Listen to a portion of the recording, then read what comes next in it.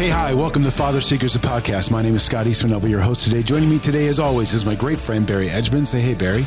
Hello, friend. How you doing today? Actually, it's a fantastic day. You look good. Thank you. Yeah, your face looks good. Yeah. Thank you. I mean, the rest of you looks good too, but I mean, you look good. Does my face not you? I've been told it's like, I'm not going to tell you what. Yeah, but don't anyway, tell me. It's not been. Yeah, you came in today to the show, though, talking about how I'm always talking about like, you're this or you're that, and how I'm always slamming you. That's not true, Barry. No, you're always nice to me. I'm always super nice to you. You're a nice guy to everybody, really. Yeah. Seriously. Yeah, and you're always super mean to me. Not true. What? But go ahead. I think we have this brother thing going, and like I'm the older one, I can pick on you. And you're the younger one, and you push back and get really loud and throw stuff. So it's like that kind of thing. Yeah. But so we should do a podcast about like what that means and who might be the father seeker, and who because I feel like you just got, who are those two weird guys, those Muppet guys? Oh, the old guys. I'll find out their names during the show. Anyway, we've been told that we're those guys. Yeah. Yeah. In fact, our Pastor Sean said yesterday that if we went at it, if we had fisticuffs, we'd look like two seals fighting over a bone. And I was like, brother, I don't know how far behind you think you are, man. But like, bro, listen, Rev. Wow. Anyway, we've been talking about the four tenets, the four pillars of the Father Seekers platform. And last episode, we talked about restoration. Today, we're going to talk a little bit about original design. And so maybe, Barry, could you just jump into like what you're thinking, like when you pointed that out as being one of the four pillars of Father Seekers, original design? Yeah. So everything in the universe has a design to it. It is first of all created, made, and then it functions indefinitely or to the end of its lifespan. So everything has a design. Fatherhood has a design. It is a process. It is a set of capabilities. It is teachings, growing, mentorship, experience. It's the experience of others that we try to interpret this original design thing. Well, back to square one, everything came from something. We believe that God created everything. God created man in his own image. God created man to be father. Therefore, there's an original design for fatherhood. The original design was set by the Creator God himself. He existed before anything else. His Son was with him. From the Father's heart and the Son's desire, the earth was created. That original design, that relationship design, is what we focus on here. That design of father and son living together in relationship for a specific and particular purpose. Their purpose was to create the universe, to create man, and then to love and to draw men to themselves. Earthly fathers exist before their children. They have their children, and then it's their responsibility given them by God to love, to lead, to guide, and to point into the future and give them the skills, capabilities, and the capacity to be able to live for God just as they themselves have lived for God. I feel like we see the concept of original design both in Scripture and in nature. I feel like in Scripture, we see example after example after example of both good and poor fatherhood, right? Like it's filled with that as life lessons because everyone has a father, right? And lots of people become fathers. And so I feel like we also see it in nature, like when we watch like in the animal kingdom, like we watch parenthood in the animal kingdom and we see what parenthood is supposed to look like. And for whatever the species is, right? It all depends on parenthood, and parenthood depends on fatherhood. Now I know there's weird things that are like, that split themselves in half, and then one half mates with the other half and then kills that one half, and that becomes a thing. But I feel like apart from those weird things, like for the most part, there's a mom and a dad, and they make a thing. And then that thing finds another thing, and then they make a thing.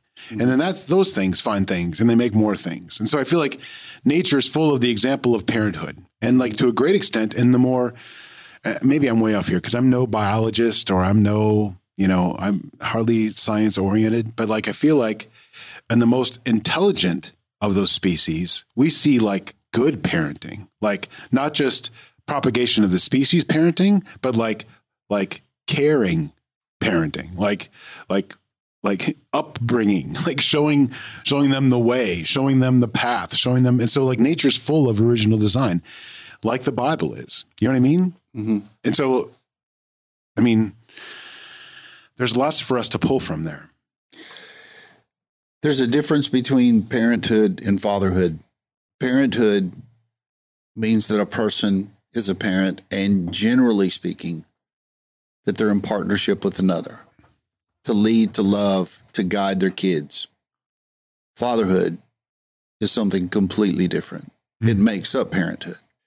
Fatherhood is that thing whereby we, and by very nature of the word fatherhood, that word in itself means a couple of things.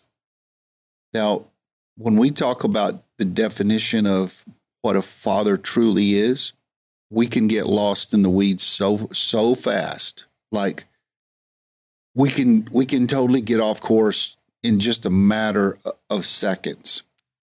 Fatherhood is more than being a sperm donor.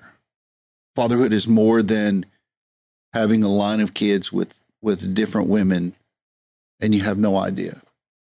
And all cultures do that. It's not just one. It's all cultures. When we talk about fatherhood, we're talking about a man who, by design and nature, and he wants to be a dad. He wants to have a son. He wants to have a daughter that he can lead and love and help grow and give them life. But here's the one thing, if I could say one thing to dads, besides God is your father, the second thing that I would say is that the greatest gift that you could ever have in your life is to be the desire to be a father, because you are giving life to another. Therefore, you must become the steward, the good steward of that one that you gave life to. I might be taking a right turn here, but I feel like God wanted us to be fathers. And so God made the act, the sperm donor act, of being something that we desire. Right? Something that like we want. Oh, this is a good thing. This feels good. It looks good. It tastes good, right? It's like, it's all is good, right? So I want to get some of that, right? And I feel like God made it that way so that we would become fathers, so that we would take the steps it takes to be a sperm donor, to use your words, because he knows the goodness that comes out of fatherhood. He knows like raising a kid up and what that means to be a father, and like what that means for future generations, and that generations are the point, that if one life was the point, I don't know that things would have been made the way that, I don't think the original design, which is our topic, would have been the way that it was. If it was just for a one-off, it would have been different. Yeah. So the whole point of the design is that there's generations. And so I feel like sometimes we as fathers, or we as men rather, like just want to take the good parts of that and not really, like some of us want to be dads. Some of us like, I can't wait to be a dad. I'm going to be a dad. I can't wait to be a dad. Some of us like, oh my God, you're what? There's no way I'm not doing that. Or you know what I mean? And so like we resist fatherhood, but that's who we were created to be. Yep. God told Adam and Eve to multiply, to be fruitful and multiply. So the design, again, the original design by God was first that we're created in his image. Second, we're created to have a relationship with Father. Third, there are duties that he's given us. And one of those in the garden was to steward what God had created, and then to steward what you created. Mm. So God gives us creation to steward, and then he gives us the ability to create humans and to steward them well. Because we were made in his image as creators. Right. Right. And that's we could literally, Scott, we could do 10 podcast episodes on just original design, literally 10. But the short, like the thumbnail version is God created us in his image. He created men to be fathers. He created men to be leaders, stewards, and he also created us to do things the way that he did those things as a father, to mimic his fatherhood skills. Now you start reading about the fatherhood skills of God, bro. There's no scripture in the Bible that says, okay, good fathers do this. There may be a couple that allude to that, but there's not a bunch. But there's lots of stories that shows how God loved his people, his sons, his daughters, his people for generations, even when they were unlovable. Yeah, he loved them when they were lovable.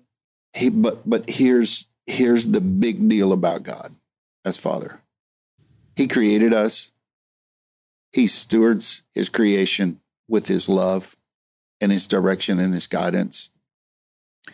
But he's also faithful to stay involved. Yeah. Yeah, I love that. You're right. We could do about 10 more podcasts on this. And when I think about God, I think that our first reaction is to talk about the loving God, the lovingness of our God. And then like people, and that's certainly true. But then other people talk about the anger of God or the wrath of God. And they'll point out destruction of countries and worlds, right? And everything else. And I feel like God is a just God, and we need to be just fathers, right? Like we need to be, like, I don't feel like God ever, this is just me. This doesn't reflect the opinions of Barry Edgman, Life Church, Green Bay, or any place else. But me, I feel like, I don't know that God punishes us as much as there are consequences to our poor choices that are outside of his will.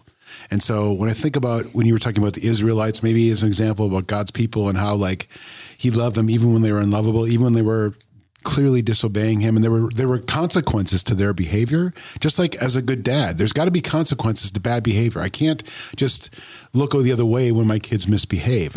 It's my obligation as a dad to correct them in that. Sure, I feel like God's that kind of father as well. Sure. There's consequences. Let's change the way that we speak the narrative here. There's consequences to every act we make, good, bad. There's no cold or indifferent. It's good consequence or bad consequence. For example, if I jump off the Empire State Building, I realize that I made a mistake and I've got a few seconds to pray and ask God to forgive me before I splatter. Nonetheless, I'm going to splatter. That's a consequence. The other consequence is that I can learn how to be a great woodworker because I want to build things with my hands out of wood. So I have to put the time in to learn about wood, to learn about the tool, to learn how to utilize the tool to create with that wood. But then I've got to have some sort of ability or skill set in me to be able to take idea, tool, experience, and then create. So those consequences there, when I get through creating whatever that masterpiece wood thing is, then I've got something in my hand that I can either throw away or I can use. And what we have to do as fathers is realize we're stewards. Yeah, I dig that.